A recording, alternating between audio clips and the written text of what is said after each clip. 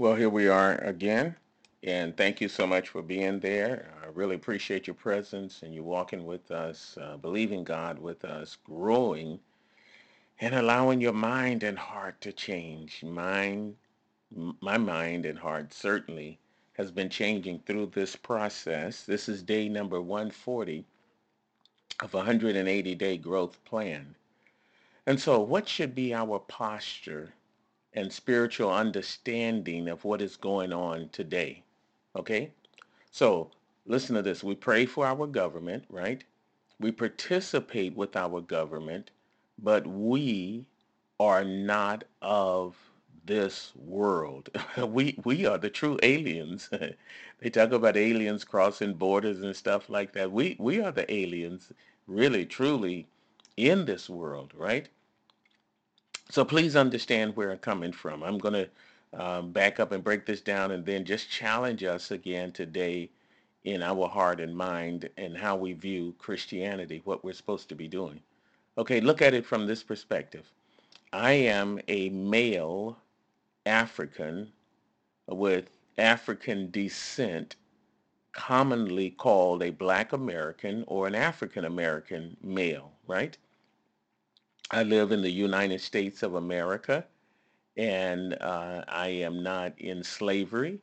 I am I work to make money and to pay my bills. I'm gainfully employed and am considered a professional in certain aspects in mental health and ministry, that type of thing. I have a family. I'm a father as well as a husband. I have friends. I have loved ones. I have relatives. However, all of these physical and ideological distinctions that I mentioned are not what gives me status in the kingdom of God. None of those things should be more significant to me than my relationship with God the Father through God's own Holy Spirit and Jesus Christ as my Savior and Lord. Listen to this. Even Jesus said, there's going to be a battle even between a father and son and family. Your enemies will be of your own household, right? The gospel is above all of that. You see it? The modern Christian looks at it, one way. But in God's kingdom, I don't have an advantage being a male or disadvantage being female. There's some people say, oh, women can't do this and men can't do this. And there's a big hatred between men and women in the kingdom. Man, no, no, no. Or being slave or free, you know? A lot of that going on, and we have to deal with that, right?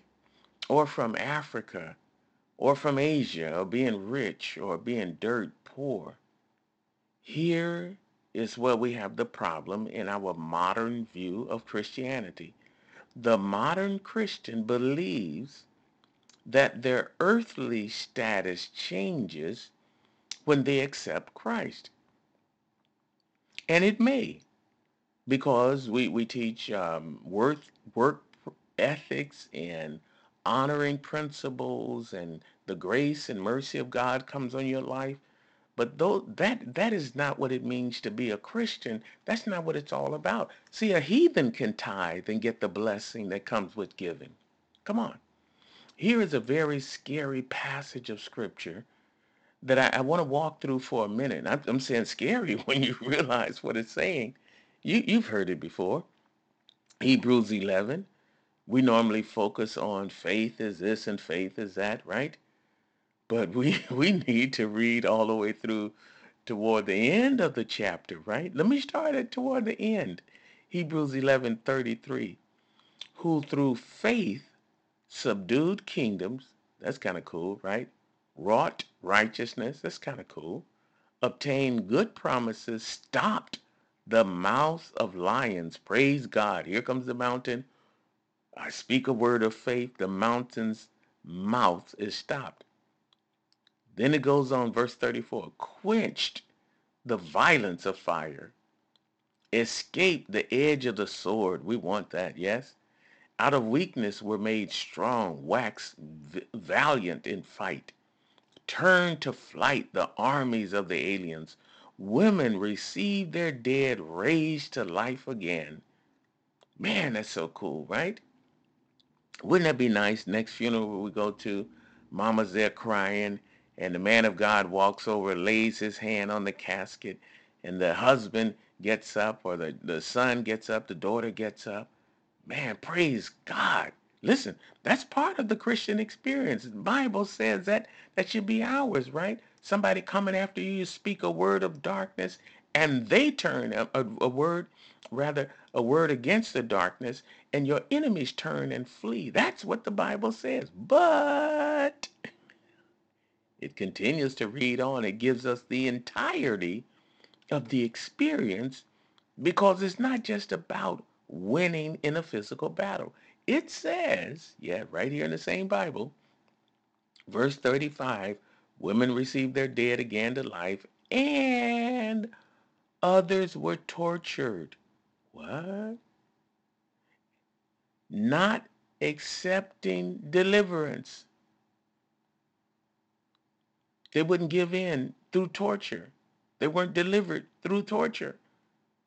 That they might obtain a better resurrection, meaning that they died.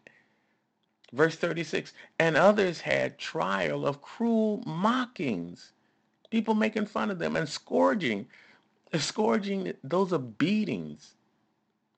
And no one was there to deliver them. And yet they kept their faith in Christ. Are you hearing me? Yea, moreover of bonds and imprisonment. What? Verse 37, they were stoned. Still want to be a Christian? They were sawn asunder. They were tempted. You ever heard of a honey pot? Somebody know what I'm talking about. They were slain with the sword. They wandered about in sheepskins and goatskins, being destitute. Children of God, destitute, afflicted, tormented. Verse 38, of whom the world was not worthy. They wandered in deserts and in mountains and dens and caves of the earth. And these all, having obtained a good report, listen, through faith. They didn't lose their faith through that, through being tortured. And they didn't lose their faith when they cried out, God help me, and no help came. They received not the promise, but they obtain a good report through faith. Are you hearing me? Verse 13. Let's go back up to the top of Hebrews 13. These all died in faith, not having received the promise. Listen, my friend, can you and I stick with God during a time of trouble? That's why Jesus said, when the Son of Man returns, will he find faith on the earth? See, it's easy to believe. Listen, a non-believer can praise God in good times. Come on. A non-believer can shout and do the holy dance in good times while they're getting a paycheck every week, while they have a roof, they haven't been evicted, while nobody's mocking them and make fun of them. Can you still praise God when the world is mocking you and saying you are stupid and dumb, or locking you up and throwing away the key and mistreating you? Injustice is your bitter cup every day. Can you still say God is good? These all died in faith, not having received the promises, but having seen them afar off, and were persuaded of them, and embraced them, and confessed that they were strangers and pilgrims on the earth. For they that say such things declare plainly that they seek a country, and truly, if they had been mindful of that country from whence they came out, they might have had opportunity to return. But how they desire a better country, that is, a heavenly. Wherefore God is not ashamed to be called their God, for he hath prepared for them a city. Heavenly Father, forgive me for being so focused on physical comfort that I miss my eternal connection to you. That no matter what happens to the body, what happens to my physical situation, my earthly surroundings, I'm connected to you by faith. So whether in this life everything is going well and every funeral I go to, I'm resurrecting the dead, thank you, Jesus.